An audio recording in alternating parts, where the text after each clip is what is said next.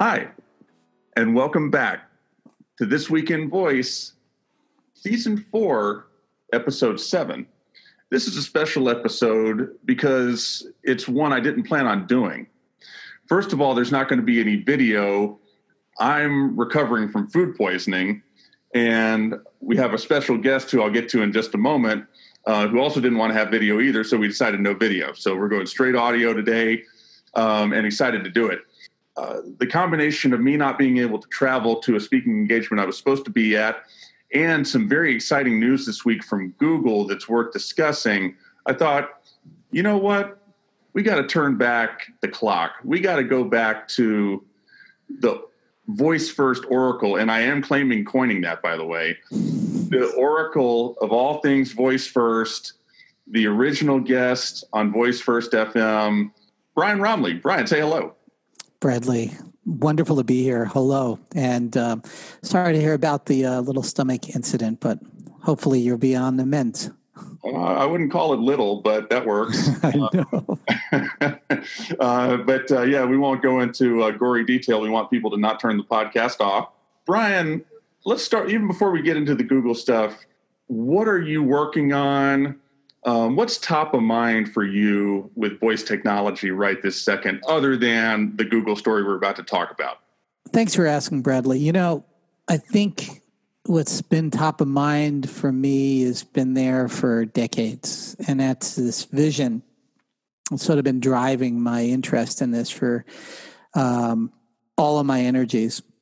It's a concept of where the computer is taking us and where we're taking the computer. The computer took us to a level where we needed to mechanically type in characters one at a time to communicate with it because it didn't understand us.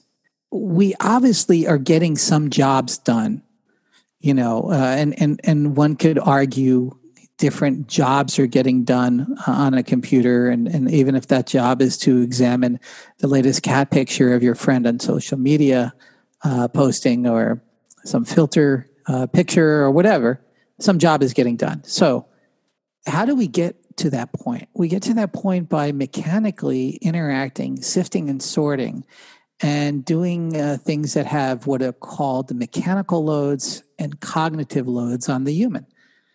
And the entire arc of technology is opposite of that. Every technology is designed to remove cognitive load and mechanical load.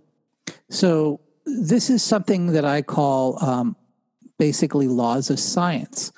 Now, we could check gravity every morning when we wake up to see if gravity is working, or we can just assume that there's some law of gravity that exists, and we accept that fact. The accepted axiom for technology is it becomes simpler and humans do less work. And the work to be done is done by the machine, in this case, the computer. So it's sort of interesting to think, maybe just like, I guess, candle makers and buggy whip makers were thinking about in the turn of the 1800s to the 1900s, that their job is secure and the history arc of history will always go on with buggy whips and candle wicks. And it turns out the paradigm shifts dramatically. And the mechanical things we used to have to do, such as going around the house, lighting candles, making sure the house doesn't catch fire, or oil lamps, or whatever you wind up using, or feeding the horse, or doing the other things of cleanup of the horse. One of the major reasons why New York City was so excited to get the automobile was the condition of the streets. People used to get paid folks of lesser means to carry them across the streets because of the horse dropping condition of the New York City streets. Now, again, if you look through the eyes of people in that epoch, it all seems very logical that the horse is going to continue on in some way, or the steam engine will somehow take over, and you have sort of this mechanicalized view. And that's where we are right now. And so what am I working on? I'm working on something I call the intelligence amplifier. And we talked about this at the Alexa conference in January last year. And the wisdom keeper or your wisdom keeper. I personalize it. It's not it's yours. And the intelligence amplifier is about amplifying your intelligence rather than artificial intelligence. It's intelligence amplification. I don't turn it upside down because it's cute. Literally is ironically exactly what we're heading towards. And that means the intelligence of the computer is going to help your intelligence. Now, does that mean the computer is sentient? In some ways, but it's not in the dystopian scientific sort of way. So I occupy a lot of my time in my garage lab, and I'm also continuously working on writing about this, conflictedly, because I'd rather build than write, building this. But it's something that I live with every day, so it's common to me, but it's something that's similar to what we see in the world today with Echo devices and Siri devices and Google devices. And so every time I see a movement in technology that brings about the world that I know we're going towards, it's exciting to me, especially when that technology is elegant, well executed, and finally in the marketplace. So when you see me get excited, it's usually because of that. It may not be in and of itself just the technology. It may be the promise of that technology in a big jigsaw puzzle that I've put together about where the future is heading. Does that make sense? Makes a lot of sense, and that's excellent. Thank you for sharing that with us. And that presentation you gave at the Alexa conference was it was equal parts spellbinding and polarizing. Some people didn't know what on earth you were talking about, didn't want to know what you were talking about. Many people had the exact opposite view, and it was just very, very interesting. And consequently, that's exactly the type of presentation we like, is one that's going to challenge you. Thank you for being part of that with us.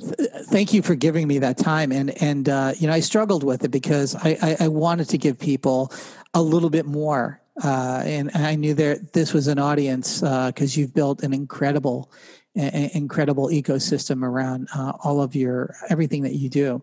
I said to myself, this is the moment where we can start expanding this. And I was fully aware that, to understand what the future looks like, sometimes it's shocking. Sometimes it's hard to deal with. So I went a little into the history, and I tried to calm people down with how the arc of humanity has been, off-storing our intelligence into first the sky, of course, and the constellations, and then in paper, cave wall writings, and things like that, printing press for duplication of ideas, and trying to transcend that into, well, where does it take us into the future without it being so cryptic that it looks like the final scene of 2001, what just happened, or the Matrix or something.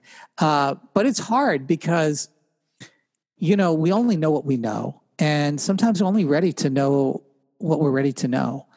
And sometimes folks like myself come along and you're going to get arrows in the back. I probably got more arrows in the back lately than I like, because I've opened up a little bit of the future, because people are saying, tell us more. Well, okay. And then you get more, and it's like, well, it's not like I'm literally doing this. This is the arc of life, and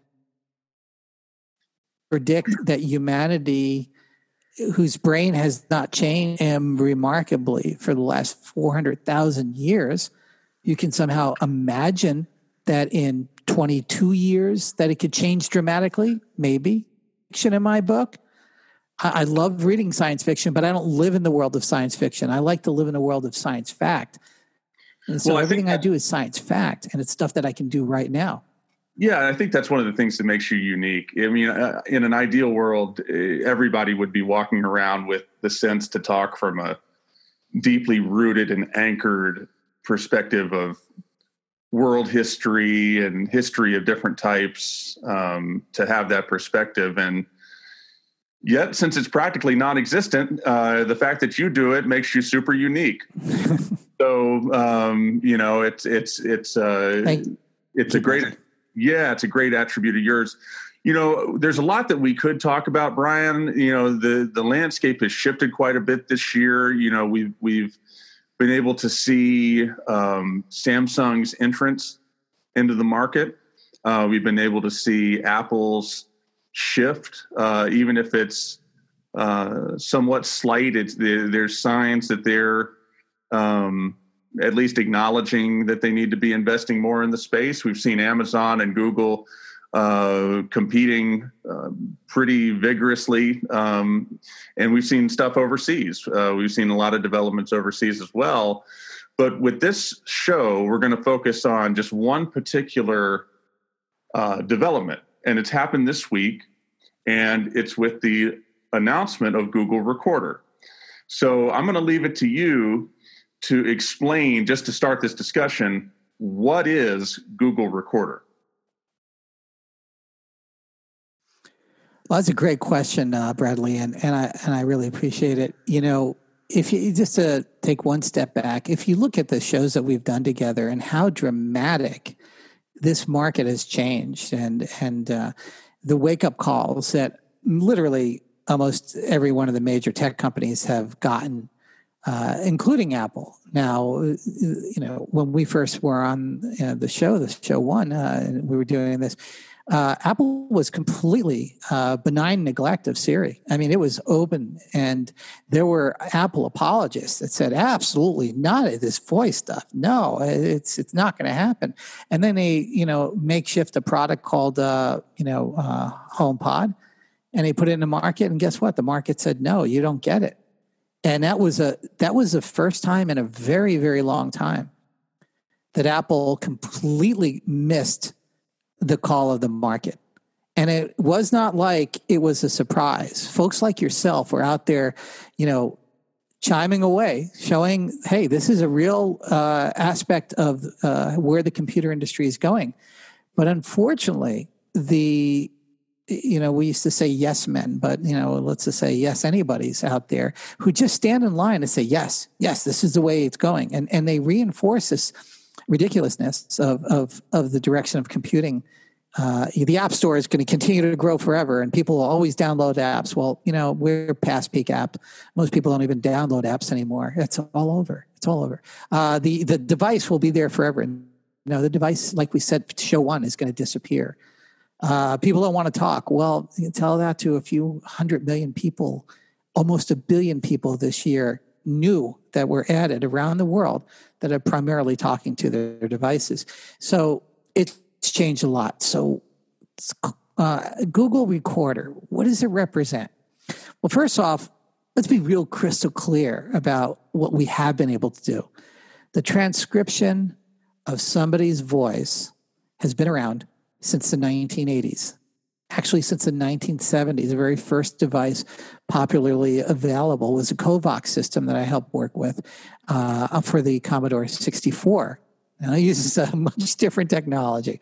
But yes, we were able to take a word and transfer it into text and action and work to be done. In fact, Covox, connected to the BSR X10 system, was the very first consumer available home automation system. You would tell it to turn on a light, and it would turn on a light through the old home automation system that X10 represented. So it's not new, and the ability to transcribe things has been around for a while, and a lot of folks misunderstood my excitement over this. The next thing, offline, meaning no need for an internet connection, decoding of speech into text. Has that been around for a while? Indeed, it has. There are devices out there. There are different companies that have done it. And most notably, Apple did it with Siri about 2 generations ago and OS X. Let's call it about 1.5 years ago. And in some cases, maybe even 2 years, but we can debate that. So now what's the excitement about? Excitement about Google Recorder is the amalgamation of things that are taking place. Number one, the hardware inside of the Pixel 4 phone is uniquely designed, very much like the neural engine inside of Apple's devices, the bionic chips. But Google is utilizing it to make the speech to text incredibly accurate. Not only incredibly accurate, able to index and categorize words that you're speaking in real time. Meaning, although this is not in Recorder yet, so I'm going to do a little excitement of reasons why I might be excitement. In real time, the words are actually being analyzed. So it's not only just laying text out, it's understanding the relevancy of that text to a certain level inside of Recorder. It's already known with the app that they created, that it understands that this is speaker A and this is speaker B. Now, currently, to get that discernment is extraordinarily hard. And I'm sure you've experienced this with transcribing your work, maybe to go up to Google and let them do it on YouTube, and you extract the speech to text, and you really don't know speaker A to B. Lately, they've been trying to discern that in the algorithm, and that's kind of what we're seeing, that technology. But for the better part, it's very hard to tell speaker A from speaker B. That's available. So we have the capability inside of Pixel 4 to do this in airplane mode, meaning it's not using an internet connection, meaning that this is not cloud-based. That's profoundly important just on that level. Why? So I'll do some subsets here. Why? Because I'm an advocate of hyperlocal, and I have to define that. So I'm going to go even further down this rabbit hole. Hyperlocal is not edge computing. That'll be another terminology that people may be familiar with, and some people will banty it about. This is beyond what is edge computing. Hyperlocal is a premise that the computer is going to get so fast and memory storage is going to get so large and so inexpensive. One method that I spoke of at the Alexa conference in January is holographic crystal memory. And you don't know about that because the cloud clouded our view of the natural progress of memory, the evolution of memory. Holographic crystal memory is literally what it sounds. It says, new age as you want it to sound. It is literally holographically laser crystal memory. The lasers triangulate a pattern inside a crystal that is permanent. 30,000 years minimum, it will stay there. Does not require any energy, radiation, light. Even breaking it apart to a certain extent will not destroy all of the information. Unlike a hard drive, drop that a couple of 100 feet and you'll see where it goes. Even static, even other forms of memory that we're using, solid state memory, could not survive. This could survive way beyond you. So holographic crystal memory, well, why is that important? Because it can hold petabytes. Petabytes could be every single book and video that has ever been made, and audio can be held in, maybe two of these memory systems. Everything, every recorded sound, every video that has ever been made, maybe not high res and all that. I mean, we can debate, okay, maybe 4 of these, but it's not going to be thousands of them. So literally, what happens to the world when it's not a cloud away, 1,000 miles, but everything that you normally interact with is 2 nanometers away, chip level away? It's literally built into the chip. Now we're getting sci-fi. To get to that level, you have to understand the concept of hyperlocal. Hyperlocal means that if you can contain all of your context locally, not in the cloud, to be shared and to peruse and to be sold, right? Nothing against experiencing the hangover from that. And that hangover, I am sorry to tell you, and anybody listening, it just hasn't even started yet. That hangover will continue for the next decade. And it's going to be a slow grind in the middle of the head, and then it'll go all over the place. What we did by click to agree And what we will continue to do to click to agree is going to come back and haunt everybody.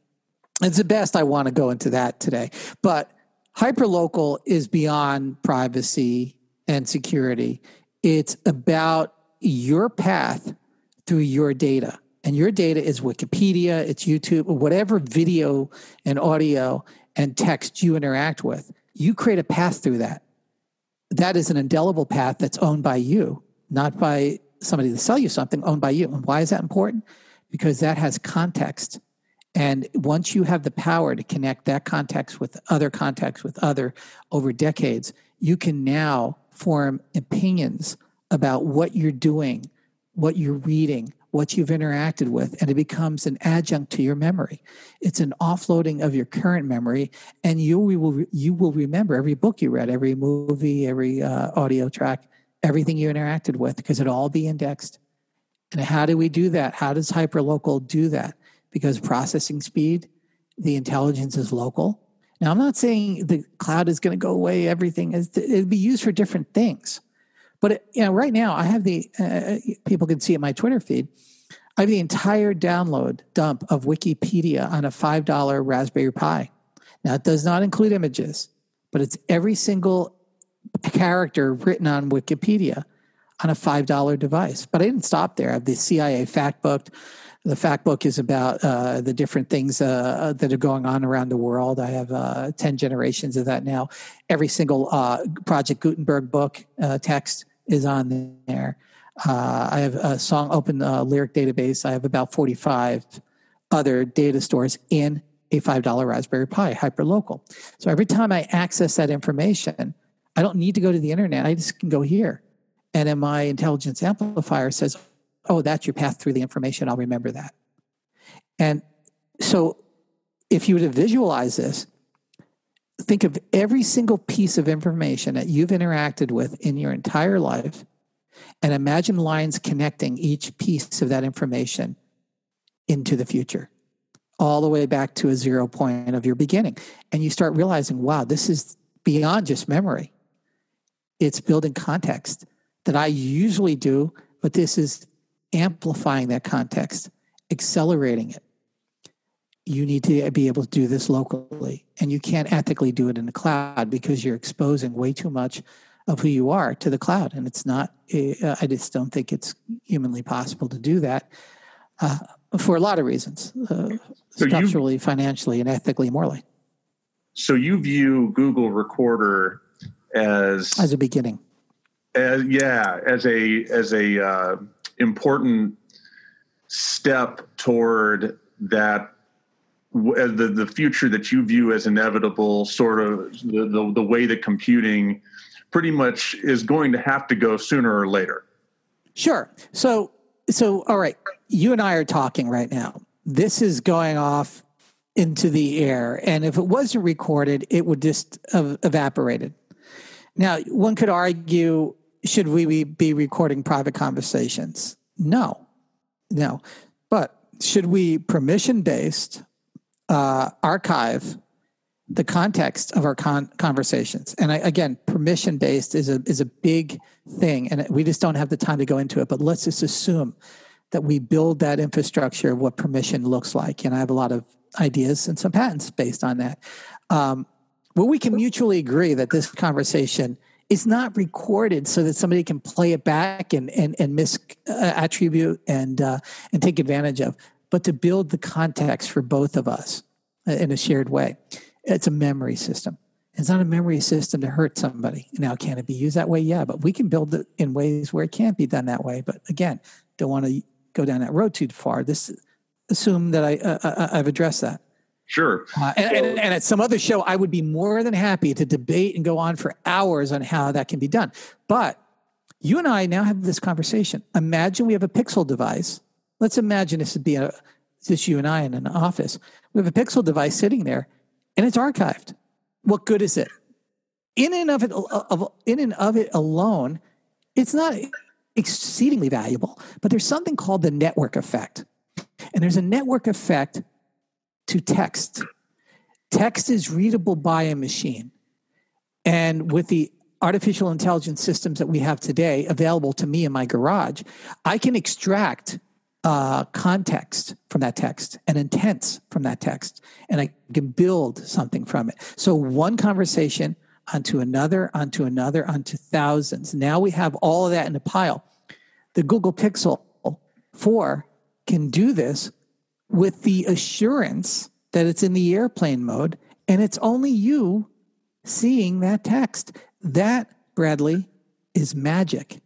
That is magic. And when we see it for what it is, as an amplifier and aid to humanity, and I sound like, he's a California glistening-eyed guy on the beach walking, contemplating the belly button. No, what it really means is that we have 40 bits per second to our consciousness. That's a reality. That will not change no matter how many neural laces Elon Musk will insert into your brain. You cannot change consciousness. It's 40 bits per second. It's scientifically demonstrated. So that means that you're missing, and you remember during the conference, I threw out a big red ball. The red ball demonstrated everything you throw away as exformation. You miss most of what's going on around you. Sure. It doesn't have to be that way. What I am saying is, if you are archiving textually, not as audio, and you're doing it ethically and morally correctly, and you're not doing it for ill intentions, you now have a superpower. And Google is building the very first building block. First, take it off the internet. They did it. Of all companies, Google did that. Google went anti-cloud. Now, we can speculate why and how and all this, but they did it. Apple didn't, and Apple didn't promote it. And it was Apple's province to do it. I won't get into that, but you can obviously see that it's somewhat annoying to me. So Google did that. Fantastic programming, fantastic engineers. What does Google Recorder look like? It is a visual interface that allows you to actually find words inside of an audio stream instantly. So it is a free-form database of words with the audio attached to it. And so you could say, how many times did I say voice first in this conversation? Well, unfortunately, probably a little too much. I don't know. This conversation, probably not. But most of mine, that's 10,000 times. He said it again and again. And so that's interesting. Very trivial kind of arcane stuff. Yeah.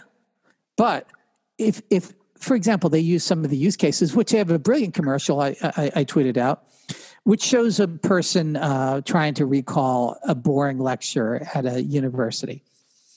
A lot of people say, well, a university lecturer will probably be angry over this. No. If they're a true lecturer, they're probably happy because they realize that what they're delivering could be considered boring. And they realize that 90% of what they're saying is gone. But if it's recorded in a manner that is useful to the person trying to learn, that is to be able to search the text of the conversation or the lecture, you now have something exceedingly powerful.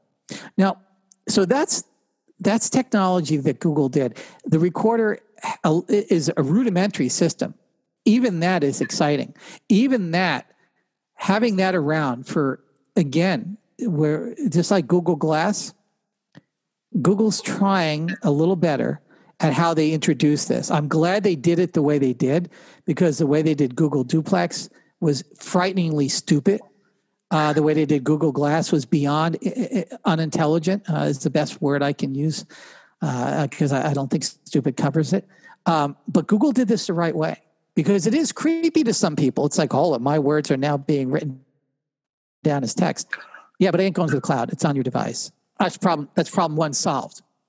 Problem two is, what do you do with it? Well, what do you do with it is you unleash the creativity of an app environment. That's what you do with it. And you do it in a way that's fair and equitable. But anyway, you were going to ask a question there. I'm rattling on. Yeah, this is just no. You're given a lot of really important perspective, because I think it's natural for someone to look at. You look at Google Recorder. Okay, just in the words alone, it's not moving the needle on the emotion meter. It's like, what am I supposed to? Poorly marketed phraseology. But if I was at Google, Google's biggest issue is the way they hire people. And I say this in the most honest and direct way. The company needs to grow up and get out of their fraternity hazing hiring environment, looking for the right initials and the right STEM background, because those are the only people that matter. Well, that is Google's doing. It's their undoing. It's their undoing. And when they put these ideas together, and again, I don't want to run down too far down this road, but one of the reasons, first off, they didn't name the Google Assistant. Why is that?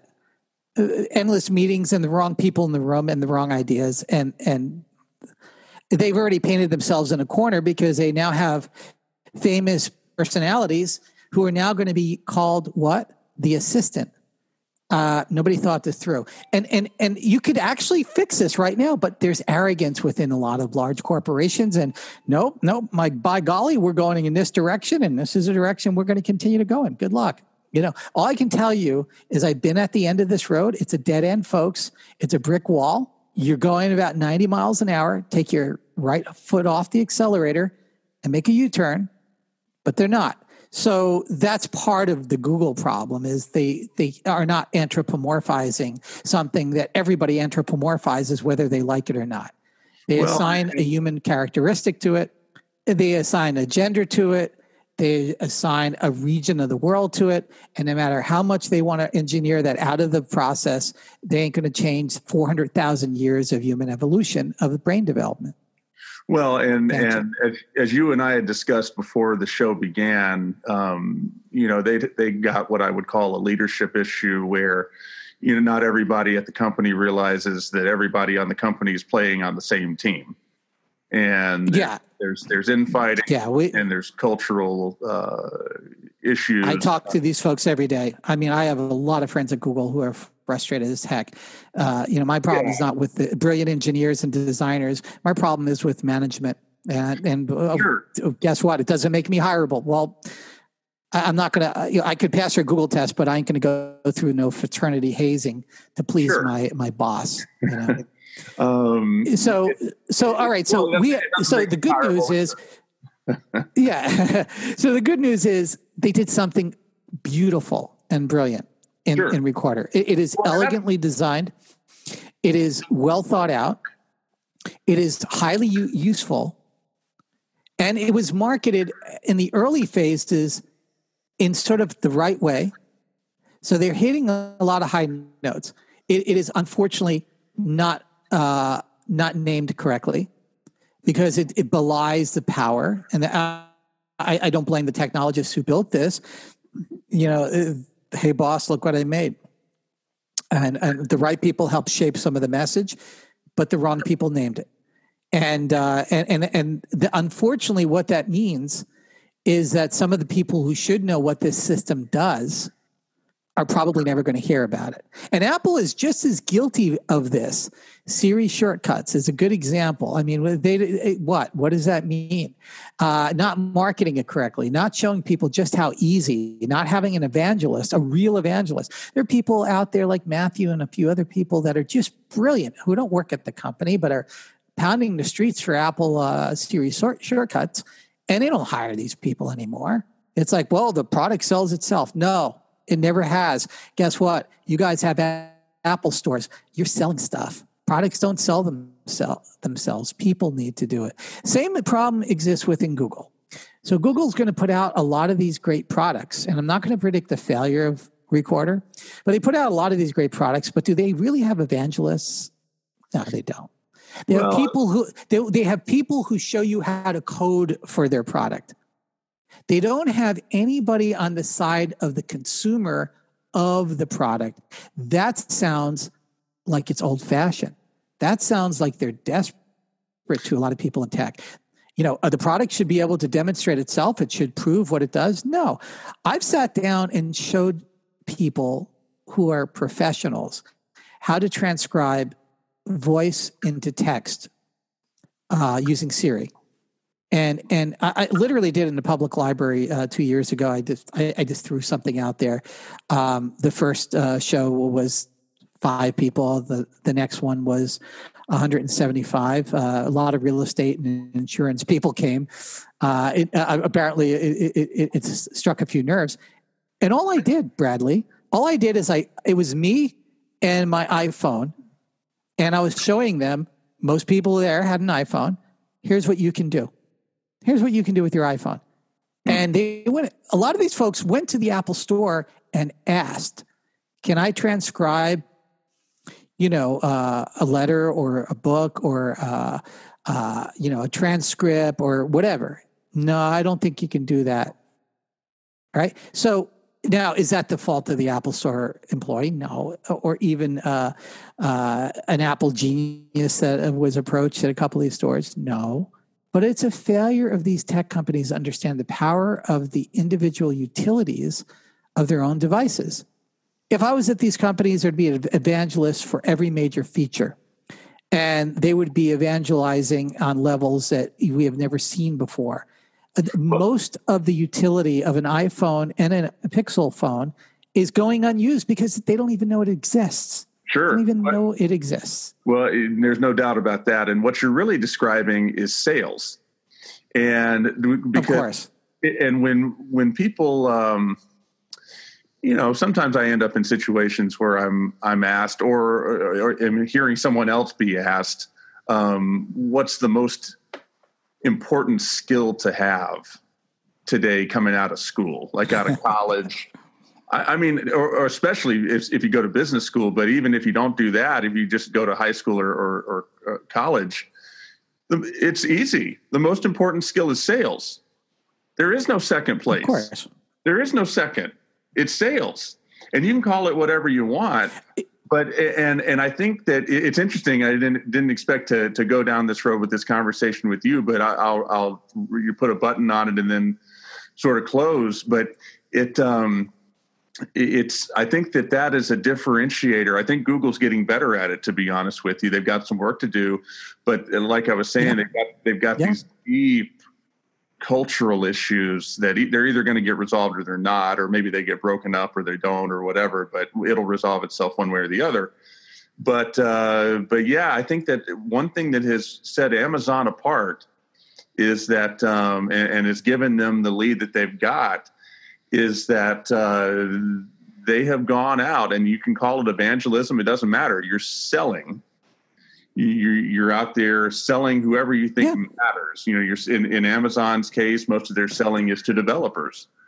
Absolutely, but Bradley, what is Amazon? Amazon's a merchant, and guess what? It took a merchant to start the voice first revolution to the level that it did.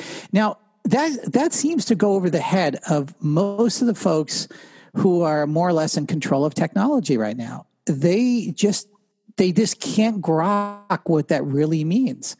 And a lot of it has to do with the way the pendulum swings. And I'll tell you, Brian, I grew up in nerdism, and I understand we want STEM people to make it, and we want the nerds to have their day. But when the pendulum swings so far over to nerdism that you just believe that everybody's going to figure out your new whiz-bang capability, that's what got Microsoft into trouble. Right? Look at a Microsoft word processing screen, right? Well, and I never said go have a career in sales. I just said exactly. The question is, what's the most important skill to have? And when you're talking about sales, what you're not really talking about sales at all. You're talking about the combination of language knowledge, language ability, and ultimately persuasion.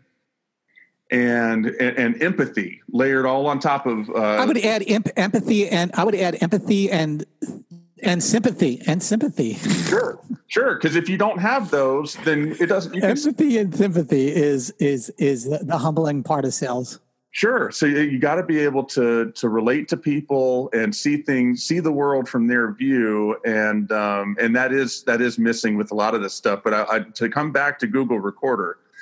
You're right. With Voice First FM, we have lived the difficulty of transcribing things in a way that just doesn't. It just becomes insurmountable to try to do, because these various solutions that are out there, these automated, transcription solutions, they only work so well, and there's gaps and there's holes and there's deficiencies. And one of the things I think that this Google Recorder has incredible promise to change podcasting and change a lot of things with audio content in the blink of an eye. If it works like the video that you tweeted out shows that it works, if it actually lives up to the billing. But I also love it for another reason. I'll give you the last word after I say this. One of the stories this year has been that voice first technology is hitting this trough of disillusionment. And I think we've talked it through, yes. and there's different things going on in the market. Of course, there's people buying Echo devices every day. They don't know what you're talking about with a trough of disillusionment. When you talk trough of disillusionment, you're talking about on the frontier of it. But regardless of how you look at it, people are crying out. The market is crying out for greater functionality out of these voice assistants. Deeper, more contextual functionality out of these voice ecosystems and their smart speakers or their mobile phones where they're using their voice. And to me, one thing I get excited about when I see this, and especially after I hear you, is this is Google's answer. This is one of Google's answers to that. This is one of those next level, potentially next level functions that can check that box for us. And with that, I'll give you the last word. Brilliant, Bradley. And I think you're really accurate on it. What I want to do is take just a little bit of time to nuance two different things here, because I get excited and I miss this. The ability to transcribe, a block of text into a word processing document, that's powerful. I do that every day. I've been doing that every day for almost 2 decades. I mean, I speak a lot of my thoughts. And I love the idea that I'm going to buy my first Google phone, probably, very likely, Pixel 4, specifically so I can just turn it on and never have to worry about transcribing again. Because right now I do it with a combination of junk I throw together in my garage, because I don't want it in a cloud. I don't want cloud transcriptions of stuff that I feel is important. And if it's demonstrated that this thing is not broadcasting anything out, I am happy. And I'm more than happy to give Google my money to do that. It is of immense higher value. So that's text into blocks, right? But there's something else. It's also the archive of the audio, which I will never want to hear the audio again as long as I live. Just like most of the video I take, I will never care to see the video. I want to. What do we do with video? How do humans deal with video? We distill it down to a word or a phrase. That's when I was at the beach. Okay, you can almost put any generic video of that particular part of the beach, whether you took it or somebody else took it, and you go, yeah, that was it. Well, it was cloudier. Okay, there's clouds. Okay, that's it.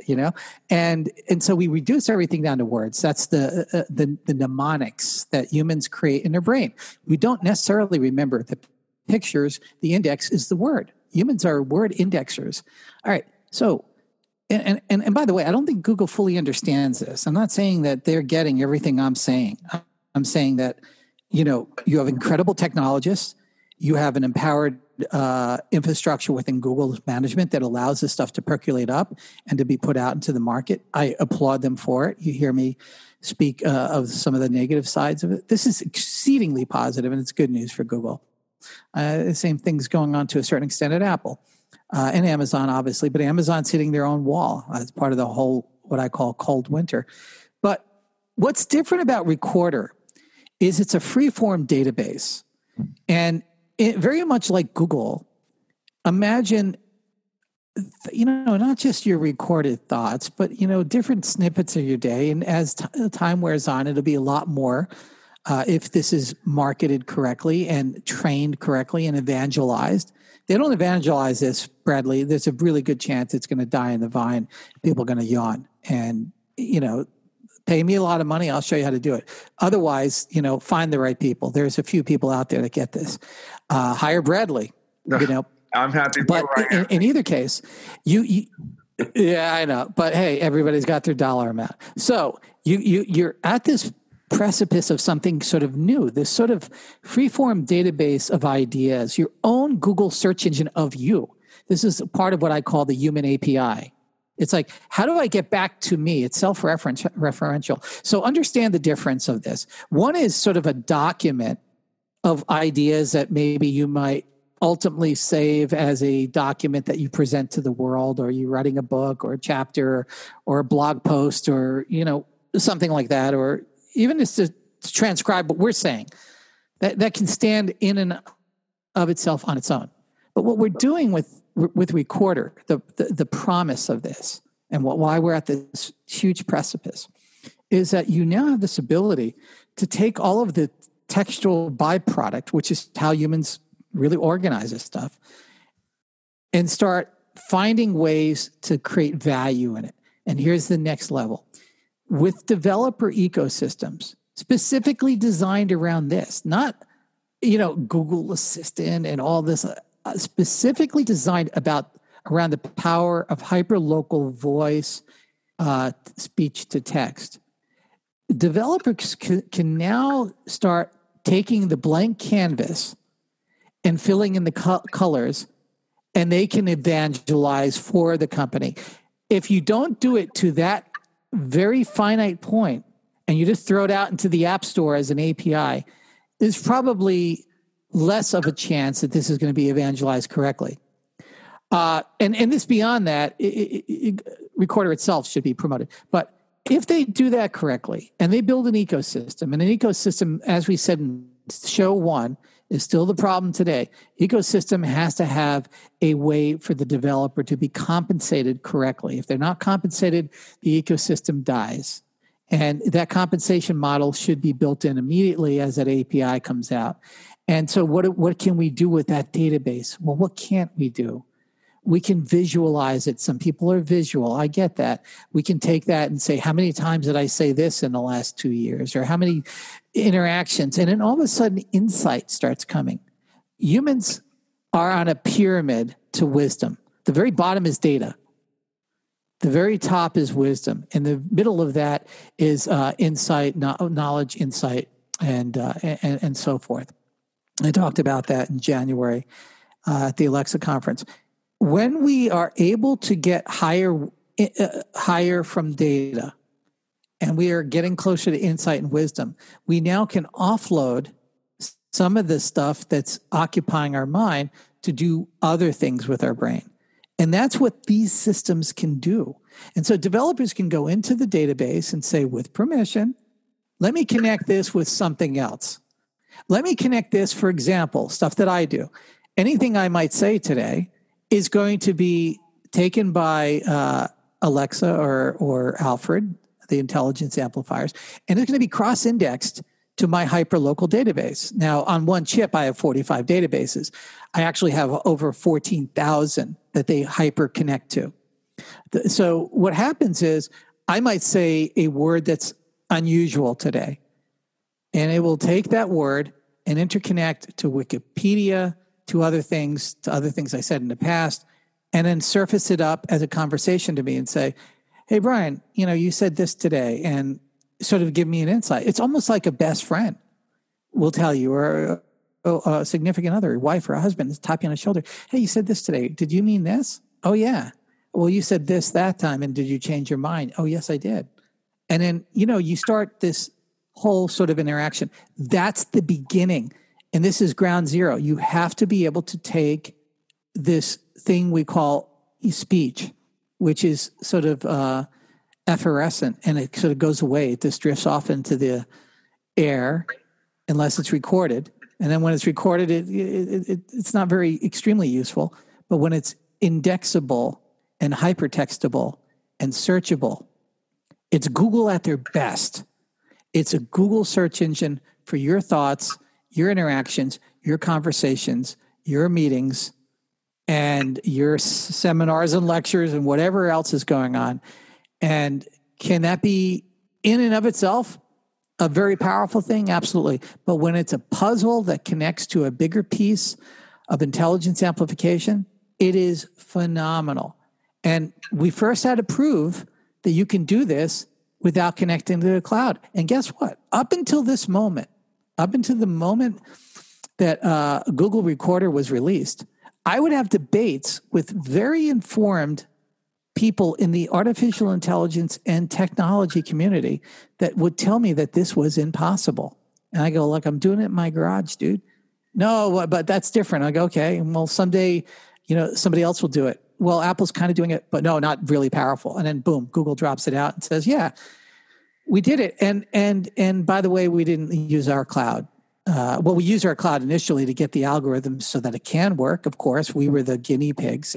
Everybody who ever used Google search optimized that. But that's what's going on with hyperlocal.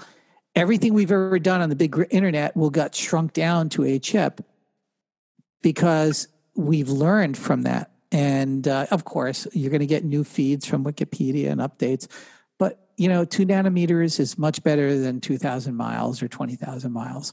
And if every single chip has that power, you are now in a completely different realm. I'm talking your refrigerator has the entire history of every word ever spoken.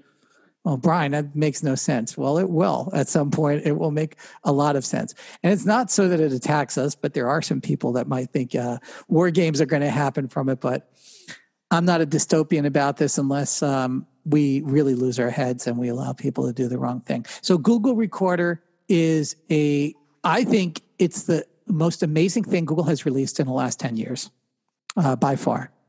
I can't think of anything that comes close. And I study a lot of stuff that they do, from their AI research to their internal structure of how they work AI to, the assistant and all that. A lot of people think it's bombastic and charlatan speak, but let's see what history says in 10 years, because I think it's an extremely powerful thing. Now, whether Recorder itself is literally the demarcation point where history goes back and say, boy, that was, the thing that Google made a lot of money on or changed the company. That's all up to management. That's all up to maturity of that company. That's all up to whether or not they want to really be disruptors again rather than status quo folks. If they become disruptors and they really see their place in the world as a technology company and not as a maintenance company, then it changes. And it could be what history goes back to and says, wow, Recorder sold more Pixel phones than anything else. At one time, Siri sold more iPhones than any other feature. And that was, that's befuddles people today. But the research was very clear. Siri was selling a lot of iPhones until Apple let it die of neglect, benign neglect. And, it wasn't because the technology wasn't fascinating to people. I mean, the testament of the fact that people are putting up at least $39 to get a device for their home. And some of them keep coming back. You have these experts, quote unquote, out there that say, oh, they buy one. But no, it turns out that most people have two. So I guess they're that stupid, because a lot of people in the tech world think that the common folk that are buying these things are stupid because you'll hear this word a lot. There's no product market fit, or this phrase, there's no product market fit. Yeah. And I'm like, I don't know what the hell you're talking about. I do actually know exactly what that terminology means. But what I really, it's just a highbrow way of saying, I don't understand why people are buying this. I don't see the utility. Setting timers, playing music, that's not going to sell more. But then again, it's self-evident. It's the fastest adopted continuously, still to this day, to this moment, fastest adopted technology in history, and it keeps growing, even with the cold winter, even with the cut of despair and disillusionment, where we're just looking at it and saying, "Oh, it's not doing enough." Still, even as a broken clock that's right twice a day, people are still pretty happy about it. Just imagine what it becomes. So these are the beginning steps of that. I applaud Google. I absolutely standing ovation to the engineers that got this done, because there's a lot of folks who said it was impossible. It was a very amazing day for me when that was. And I heard it was going to come out, but like anything, you don't believe it until you actually see it, because a lot of products can cancel last minute. The boss says, "Hey, no, that would change your mind." They haven't embraced voice first. They embraced one of my old terms, ambient computing. Thank you. But, I think if you listen to their event, all they kept saying was ambient computing. That's, Bradley, for the folks who aren't watching closely, that's voice first. Unfortunately, they just don't want to embrace it for some reason. Before it was AI first. They shot themselves in the foot with that terminology. They walked around the stage of the developer conference. We're AI first. It's like, okay, what does that mean? Now it's ambient first. Either way, it's good to see these companies growing up. It's good to see them adopting the changes that are disrupting their technology. Because at the end of the day, one of the things, and I'll leave you with this idea, one of the things that frustrate the heck out of people in tech is that if they believe anything that you and I are saying, they know that it's a sunset for the device era. The device becomes less valuable as a device that you stand and look at and crunch over at and thumb claw on glass screens forever at 3.5 words per minute. It becomes something else. And for a lot of people, that's scary because they don't know what the something else looks like. It's alien to them. And I get it. I understand. Change is hard. You're 33 years old. You think you're disrupting the world, and you think it's going to be through thumb clawing on glass, and then the world changed. Well, go to a lot of 60-year-olds and see what they're going through, because you're going to be going through that at 34 and 35 and 38. Everybody is going to be disrupted at some point, and this technology is moving very quickly. And you embrace the disruption, you embrace the changes, or you can keep winding your car with a little wine thing in the front, or you can get a horse or candle wicks, whatever. I mean, whatever technology you want to freeze into, but the reality is moving forward. That makes sense, Bradley? Makes a lot of sense, Brian. Thank you very, very much for joining us on this special impromptu edition of This Week in Voice. Thank you very much, Bradley. It is so awesome to be back with you. It's been too long. It has been too long. We'll have to keep that in mind as season 4 moves forward. Brian, thank you very much for this time for This Week in Voice, season 4, episode 7. Thank you for listening, and until next time.